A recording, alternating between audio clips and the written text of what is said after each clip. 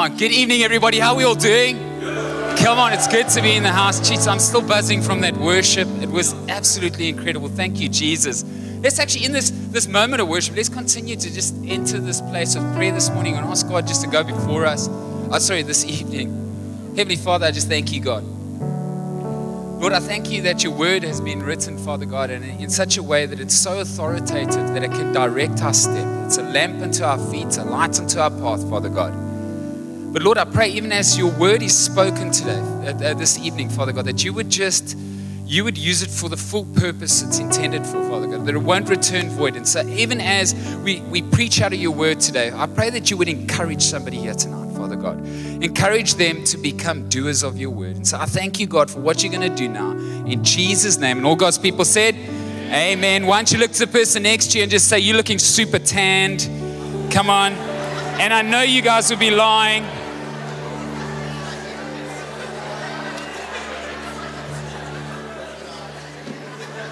There's no ways that you come out of that amount of rainy season super tanned. Come on, guys. I'm super excited. This is our first week of our series, Don't Give the Enemy a Seat at Your Table. And over the next 4 weeks, we're going to be talking about how the enemy kind of invites himself to your table. Whether it's in your thoughts and sometimes we allow him the space. And so hopefully over this next 4 weeks, we're going to identify how to identify the enemy when he's seated at our table, but also how we can bring cross victory into that situation and recognize that we were intended for a relationship with Jesus and we should have Jesus at our table. And so we're going to kick that off tonight. And the title of this evening is called Identifying the Enemy. Identifying the enemy. In 2009, I went to a men's camp. It was a church camp, and a friend of mine, David Fanikiak, was with me, and we decided in this Mariesburg little campsite that we were going to swim down the Berg River. It was absolutely amazing. It was one of those afternoons that as you're swimming, the bugs are kind of coming off the water and the swallows are kind of dipping and diving through. And all of a sudden, this fish eagle comes out of nowhere and just while we head level, like grabs a fish. And I was going, caw. And then it swims off with this fish. And we said, that's incredible. I can't believe we just saw that. That's like something you'd see on a TV show, like on Discovery Channel or something. And it wasn't long, and as we started to swim, I said to him, how far are we going to swim down? He says, let's do 3 Ks. I said, well, I don't know if I'm ready for 3 Ks, but okay. And so as we're swimming, we notice on the side of us, there's this little, and we're like, what was that? Was that you? No, it was you. And all of a sudden we noticed that there was this sheep that had fallen into the river, and it was jammed in the root. And so the bank of the river had kind of gone muddy, and there was a root, and his one leg was stuck in it, and he was just going, bah. And I was like, let's keep swimming. But David was like, no, I love animals too much, let's get him out of there. After like 3 black eyes, we like pulling this sheep out. If any of you ever dealt with an animal like that, try to pick one up, they don't behave themselves. And this lamb was so frightened, and I want to tell you something, there's something hectic about how heavy their wool become when they're in this river. So we're trying to get this thing out. It took us nearly 40 minutes to get this lamb out. And we thought, oh, we're chuffed, like broken a rib and whatever. But we're like, we got this thing out. So we carry on swimming. On the way back, guess what we see? Nah. The lamb's back in the water. And we're like, oh my hat. So we then go and we do follow the whole process again to get this thing out of the water. And I thought to myself, oh my hat, by this time we've got scratches, we stink, and I'm just thinking, I'm going to turn this thing into lamb chops, like in a second. And as we get it out, we get the lamb out, and all of a sudden, as we start swimming up, we notice the lamb just turns around and goes straight back into the water. And in that moment, we went to the farmer and said, listen, do you know your lamb's just, and he said, oh, not again. And he says, that lamb keeps doing that. I said, what does he do? He goes, he doesn't know. He tries to drink water and then gets sucked in because his wool gets too heavy. But it made me think of that scripture that David's got in Psalms 23, where he talks about being a shepherd and the need for a shepherd. You know, sheep, it's so funny how that sheep had no direction. It was so easily just moved back into the same problem it was in. It was taken out of the situation. How many times do we want somebody to take us out of our situation and we just end back in that situation?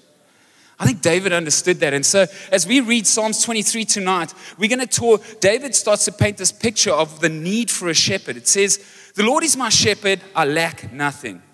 He makes me lie down in green pastures and he leads me beside quiet waters. He refreshes my soul. He guides me along the right path for his name's sake. Even though I walk through the darkest valley, I'll fear no evil, for you are with me. Your rod and your staff, they comfort me." I love verse 5 where it says, "You prepare a table before me in the presence of my enemy, and you anoint my head with oil. My cup overflows. Surely the goodness and love will follow me all the days of my life, and I will dwell in the house of the Lord forever." It took a shepherd to understand you need a shepherd. And David writes this Psalms 23 is written from a perspective of a shepherd. He was a shepherd. He understood sheep. He understood how sheep are so directionless. And sometimes they'll just take themselves back to the danger. But how there was a need to shepherd them. And David wrote, "The Lord is my shepherd," because I think he knew that we all need a shepherd. And David's writing this from a perspective of himself being a sheep. He's not writing this from a perspective of him being the shepherd. You see, he actually realized that if you've ever been around sheep, you know sheep need help. They don't direct themselves. They need dogs, they need help. And so David says that I need a shepherd. And what he's actually saying here is, I need help. I recognize that even in my life, I can't do this without God. And so there's a need to have the shepherd. And so I love that we all need Jesus in our lives. And that's what is so significant, is that we got to recognize that we can go astray without Jesus in our life. God prepares a table for you, as verse 5 actually says, in the presence of your enemy, if you'll let him be your shepherd. We are invited to a table with the King of Kings. Okay, just think about that for a moment, that God himself invites you to a table with him where he prepares a meal for you. But how many times in our lives do we never go to that meal? I love how Louis Giglow in this series actually goes, it's so funny that we live in a generation where everybody just takes selfies of themselves at the meal and then they move on. Hey, I was there with him. Do you see that? Remember, you never connected. You never took the time to grow in relationship. And that's what God designed us for. That's why he created us, was for a relationship with us. And so sometimes we don't take the time to sit down with God. If you're honest with yourself, how many times do you let life happen to you and then you stop and go, didn't have time with God today? Like, how often do we sit at the table that he's prepared for us and feast at that table? Without realizing it, when we don't sit at the table, we allow the enemy to sneak in. We allow the enemy to sneak in. I've got this friend, he used to be in our church, and I was sitting at the Heart preparing a sermon one day, and I was like really focused and trying to get in. The Bible was open. I mean, it was obvious I'm preparing. And he comes in, and I love this guy to bits, but he knows, and I'll tell him as well, his emotional intelligence is a little bit like, but he walks in and he sits down and he just goes, hey, how's it? Like, he sits down and just starts sitting at the table while I'm like, hi. And he says, so he goes, oh, how's it? He just starts talking about random stuff. And then he orders the waiter, can you bring me the burger and beer special?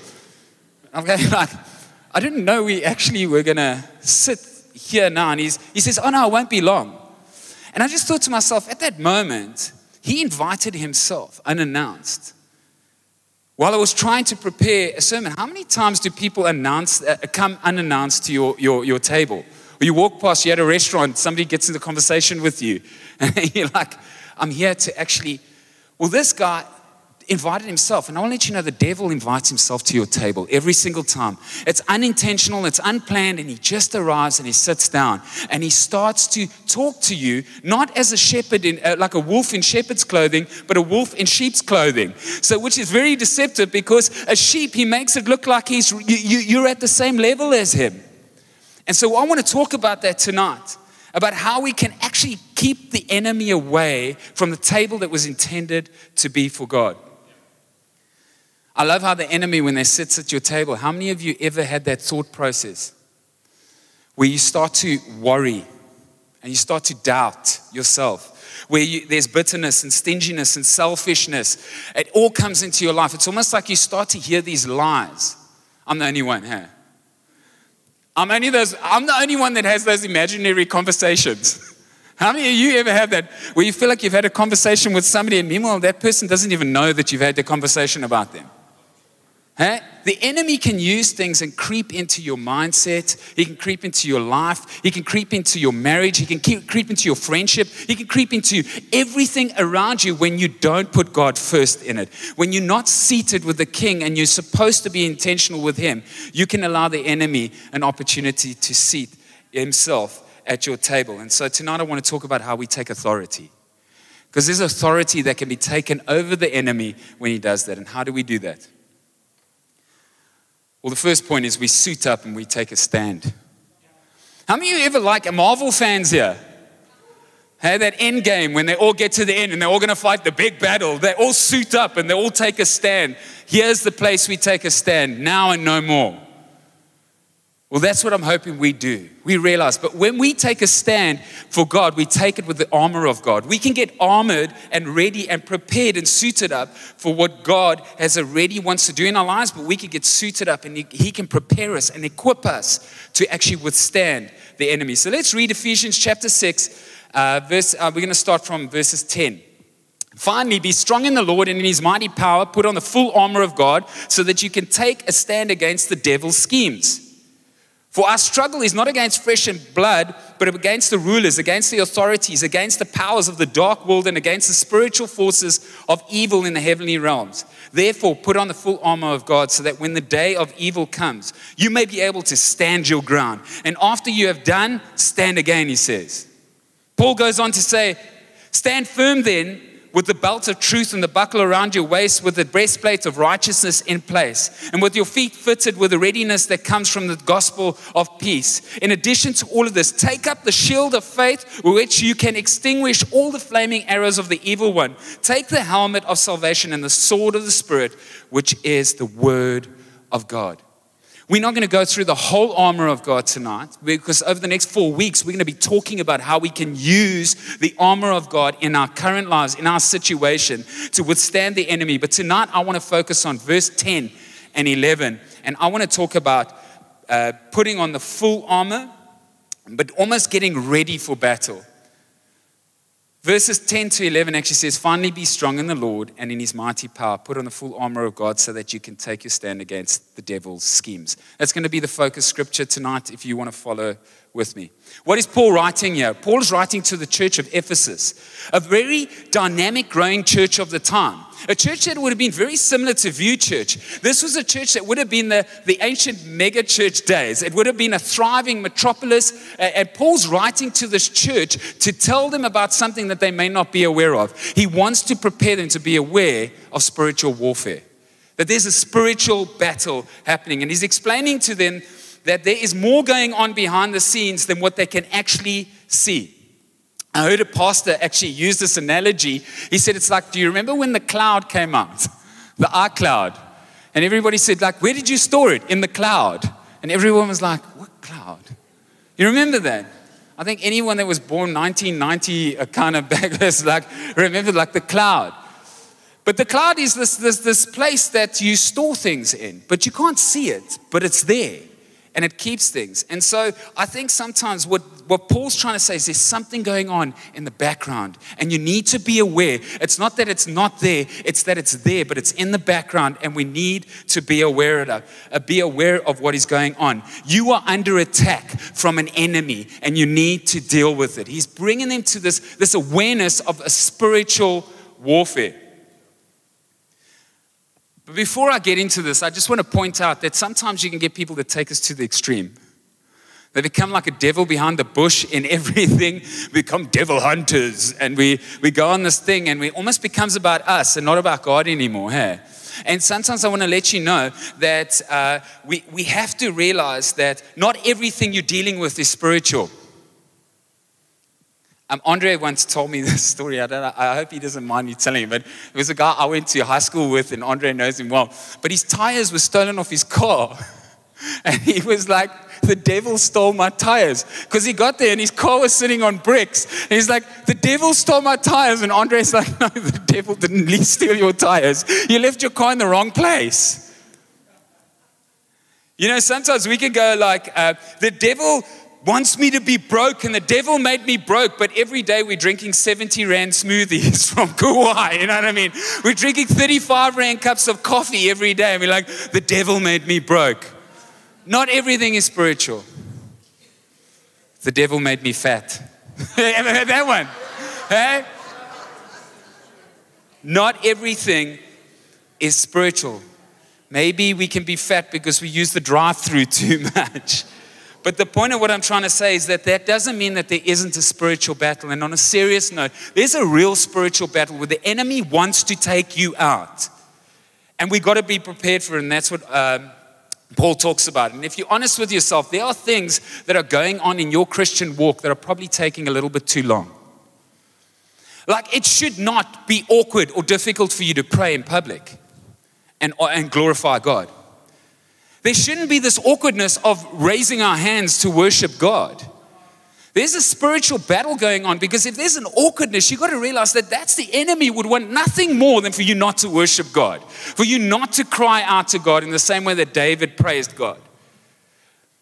And we need to realize that there's stuff going on in the background. And what do we think causes that? Well, that's the enemy that wants to take you out. He's aiming for your soul, and he wants to take you out. You know why he wants to take you out when you don't want to pray? Because he knows how powerful prayer is, and he knows on the back end of prayer there's a breakthrough. But some of us don't get to the point of prayer because we actually just feel, oh, maybe not tonight. I'm going to shy back into the corner. And the enemy goes, great, that's exactly where I want you. But he knows the power of prayer, and he knows the breakthrough that comes on the back end of that. Raising our kids for God. Why sometimes is that so hard? Like, it feels like our kids are more easily raised in cultural ways than they are raised in the house of God. Even as parents, it's easy to send your kids and just justify the things that they do, but it's harder to send them to church and get them involved in the house of God.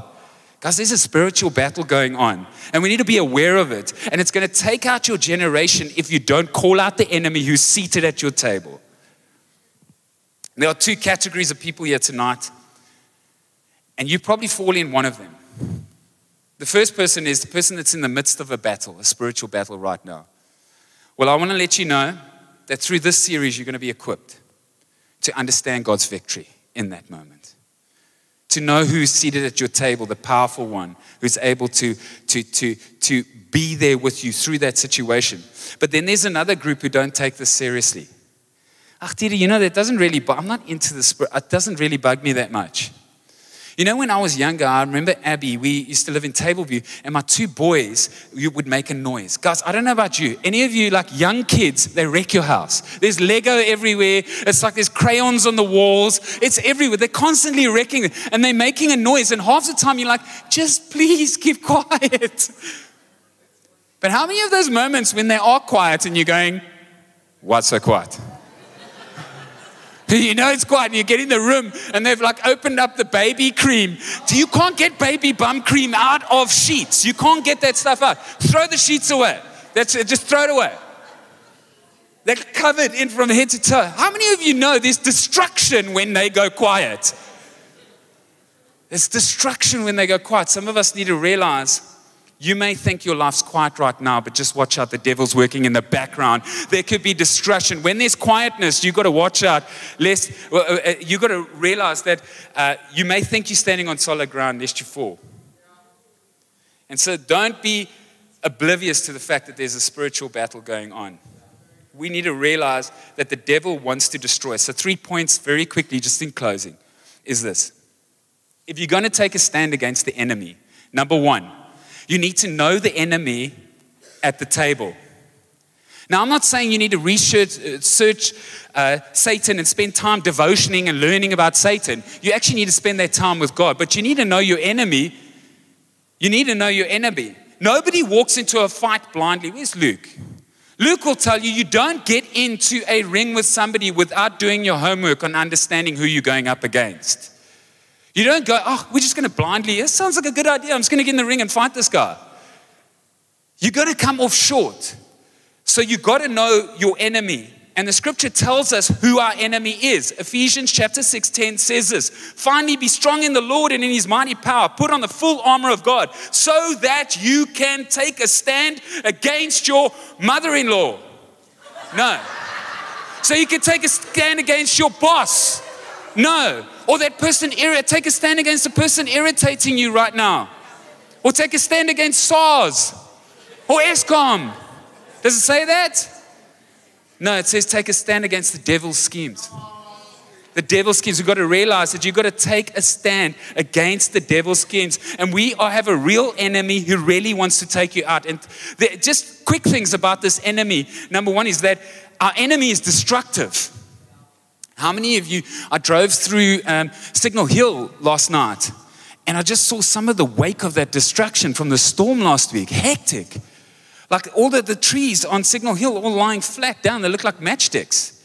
And people were showing you, how many of you saw Stanford? And how many of you saw some of the destruction that storm actually brought?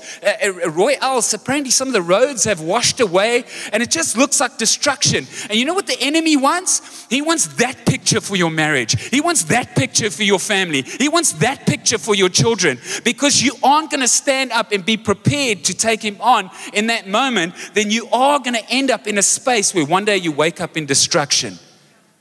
He leaves pain in his path. It is heartbreaking when we see a picture of that for our church and our kids and our families, people going through that in their marriages. Take a stand. You know why? Because the enemy likes to depress you. Ever felt depressed? That's a spiritual battle. He likes to depress you. You know what else he likes to do? Oppress you. He likes to oppress you. He likes to unjustly subject you to hardship. And he also likes to possess people. And we've got to be careful that sometimes we open doors in our lives thinking they're small doors, or that door could open a massive door in your life, and you let things in that shouldn't be there. And you allow the enemy no longer sit at your table, but to rather possess you. The Bible tells us in John 10:10 that the thief comes only to steal, kill, and destroy. But God has come that you may have life, and life to the full. Do you see the contrast to that? I don't know what you choose. Would you rather sit at the table with a killer, or would you rather sit at your table with the one who brings life? And every day when we wake up and worship God, every day when we pray, when we get into the Word, when we build our relationship with God, we bring life to our situation. But every day that you don't do that, you have an opportunity where the enemy could just slip in, unannounced. Our enemy's deceptive. He's not a red little critter that you see on these pictures. 2 Corinthians 11:4 says, and no wonder, for Satan himself masquerades as an angel of light. He's a pretty boy. And you may not recognize him. It actually says that like an angel of light, like he used to be the worship leader in heaven. And because he tried he had this issue of pride and sin. He tried to overthrow God, worshiping God, and rather have people worship him. It's this prideful thing, this thing that's about me. And because of that, he was cast out of heaven. But he's an angel of light. I want to let you know, some of you kids that are dating people, sometimes things that look good may not be good for you. The enemy may look good, but he may not bring goodness into your life. Watch out for the way that you actually get into relationships. Some of the boys and girls go, we are so attractive in the way that we want it to. Sometimes what looks good doesn't bring goodness into your life. Our enemy is determined. He's not giving up. 2,000 years ago, do you think when Jesus beat him at the cross, he said, oh, well, I'm going to throw in the white towel, that's it. Wave the red flag, it's time to go home. He didn't. 2,000 years, he's still fighting. He's still being persistent. How much more if we as Christians were persistent in the same way that he's persistent? He is persistent to take us out. 1 Peter 5 actually tells us, be alert and of sober mind. Your enemy is the devil who prowls around like a roaring lion looking to devour somebody. Why is he so determined? Because I think he understands your potential. The enemy is not coming after you because of your past. Your enemy is coming after you because he understands the potential of your future with God. And he wants to separate you from that. And you need to realize that God loves you and he wants to be in a relationship with you. And this enemy will take you out. Number 2, know your part at the table. Ephesians 6:10 says, finally, be strong in the Lord and in the might and the power. Put on the full armor. Be strong. I just want to tell you, there's a natural and then there's a supernatural. Let me give you an example. The natural, if I had to go and do max pull-ups, how many of you love pull-ups? Best exercise on planet Earth, eh? Not for me. I hate pull-ups. Hey, that moment, you do like 1, 2, 3, like, and you're like, hey, max pull-ups. And you know what happens with max pull-ups when you're doing it in the natural? That's what our life's like. We're going to power through this. We're going to keep powering. Just one more. And we power. And eventually you become fragile and weak. And all you end up doing is just hanging in there. Some of us are hanging in on life because we're trying to do it in the natural. But it's in the supernatural that we get our strength. You may be weak in the natural, the Bible says, but you can be strong in the supernatural. It's when we invite God to our story that we can access a power that the enemy has nothing over us. We got to stop powering through life. Ephesians 6:10, as it says there, be strong in the... Wake up tomorrow and realize that your strength is not in yourself, it's in the Lord. And when we realize that our strength is in the Lord, there is power in that. Joshua 1:9 says, have I not commanded you to be strong and courageous, Joshua? Do not be afraid, do not be of discouraged, for the Lord your God will go with you wherever you go. But a lot of us read that scripture, be strong and courageous. And we have the key ring, and that's all we've put on there. It's the Lord your God that goes with you wherever you go, that brings your strength, that brings you power. It's not about your strength or your ability. It's about inviting God to be the strength in the midst of your hardest time. When you do it God's way, in devotion, in worship, in prayer, we bring power. Here's a note. Being strong in the Lord is not about giving you strength. It's about it's about God becoming your strength. A lot of us, God, give me the strength. Yeah, God will become your strength when you're in relationship with Him. He's your shepherd. I need to bring this sermon to a close. And I just want to let you know this, 2 Peter 1:3, I'm just going to mention this. You know what, when we're trying to access God's power, let me read it to you. It says, His divine power has given to us all things pertaining to life and godliness through the knowledge of Him who called us by His glory and virtue. We access God's power through the knowing God. A lot of us want God's power, but we don't take time to know God. God, I don't want to sit with you and have lunch with you. I don't want to actually have you at my table, but can I please have your power? A lot of us think that God's going to take us out of our situation, but David said, you prepare a table in the presence of my enemy. You see, God's not going to take your enemy and take him away from you. In the same way we took the sheep out of there, it just ended up. God is the one that equips you, empowers you, and strengthens you through that. And so over this next 4 weeks, I pray that God does that. Can I ask us to stand quickly? And just maybe close our heads. Close my head. Close our eyes. Just point 3, I just want you to think about this point is, point 3 was, what are my odds at the table? I'm just going to be honest with you tonight. Without Jesus, your odds aren't good. On a scale of 1 to 10, it's -1. You cannot do this without Jesus. Your odds are not great. The enemy may pull up a chair at your table. You may think, maybe he won't do it to me. I want to let you know that he pulled a chair up at Jesus' table in the wilderness. Do you not think he's going to come for you? He pulled up a chair where Eve walked in relationship with God, and he was bold enough to pull up a chair in her situation. Will he not pull up a chair on you? Don't be naive. We need to realize that the battles for the enemy, you will lose if you try and do this without Jesus. It's only through the cross. It's only through Jesus Christ. And tonight, even as we stand here with our prayer, I just want to pray for us that we would just renew our faith tonight and just recognize that just if you are standing here tonight with your eyes closed, head bowed, just out of respect for everybody, just think about maybe who's at your table tonight. Is God at your table?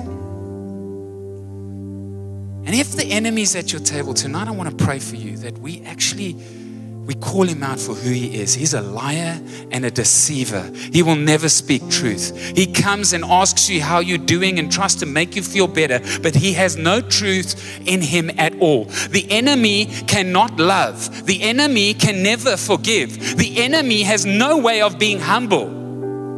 And if you have something at your table tonight that has no love, that has no grace, that has no humility, why don't we just ask God to remove him and fill that space? Heavenly Father, we just thank you, God, that you love us and that you've prepared this table for us, Lord. We want to re-invite you, Lord. I pray even over this next 4 weeks, Lord, that we would just recognize the enemy, but draw closer into our relationship with you as our priority, Father God, in our time, our talent, and our treasure. And I ask you, God, will you rebuke the enemy in the same way that the archangel in Jude, he recognized he couldn't rebuke, but he asked you, and you have that power. And as we draw into our relationship with you, there's power. We thank you, God, that you're on our side.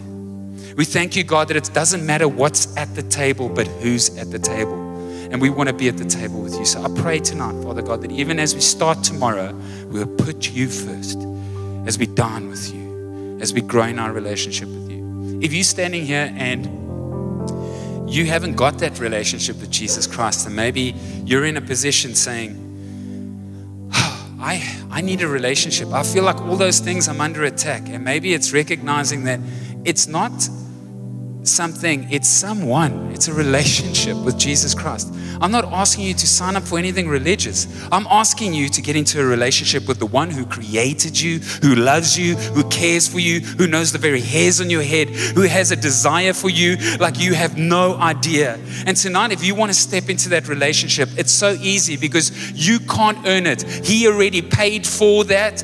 He's paid the price so that you can earn it. And all you do is so you can receive it. So all you do is you receive it.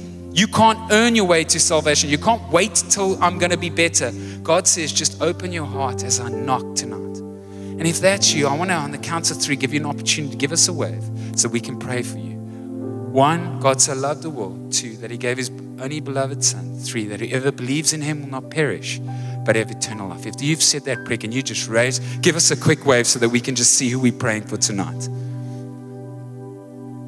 Church, maybe we can pray together. Lord Jesus, thank you. We love you. I recognize I'm a sinner and I don't always get it right, but I need you. Will you come into my heart tonight? Will you transform me from the inside out? I want to change my ways and serve you. Will you be the Lord of my life? In Jesus' name. And all God's people said, amen. Well, let's stand surrendered. I got taught that I don't live by chance. And I know that there's a battle. And I know that Jesus has won the victory. So I take my stand in the victory that I have in Christ. And that's why every morning, I've done it for years, I put on the full armor of God. I submit to God, I resist the devil. I pray a version of the Lord's Prayer where I ask him to give me my daily bread, to forgive me my sins. I do that continually, put on the armor of God continually. And then I pray for the day ahead. And my faith rises. Because that scripture then says, and pray continually. And prayer helps you stay strong and take your stand as well. And that's why we pray. And so there's going to be so many things we learn. Keys, we're going to learn how to live in our victory, not to live by chance. Yes, we know there's an enemy, but we know that our victory is in Christ. And he's given us keys, spiritual keys to take our stand. So God, even as we go into this week, God, we stand again in your strength. We submit to you now. We want to do your will. We resist the devil. We thank you that he has to flee. Pray hedge protection around us and our family. We stand in your shoes of readiness. We put your belt buckle of truth on, your breastplate of righteousness, your shield of faith, your helmet of salvation, and we take your sword of the Spirit. We thank you, God, that we can take our stand in you and that we can go into this week strengthened in you, God. Thank you, Jesus, for all your love and your help and your goodness and your strength. Thank you, Jesus. Amen. Come on, let's give Jesus praise in this place. Thank you, Jesus. Just as we end, if you look just to your right, the door's open and we've got some prayer counselors, men and women. If you prayed a prayer, even as Dieter prayed, or if you need prayer, we encourage you to go there, especially for people who prayed a salvation prayer. Your next step is to tell somebody you prayed that prayer. They'd love to pray with you and then tell you about your next step, which is following Jesus. Can everyone also grab a Heart for the House card? You can put it on your fridge, take it home.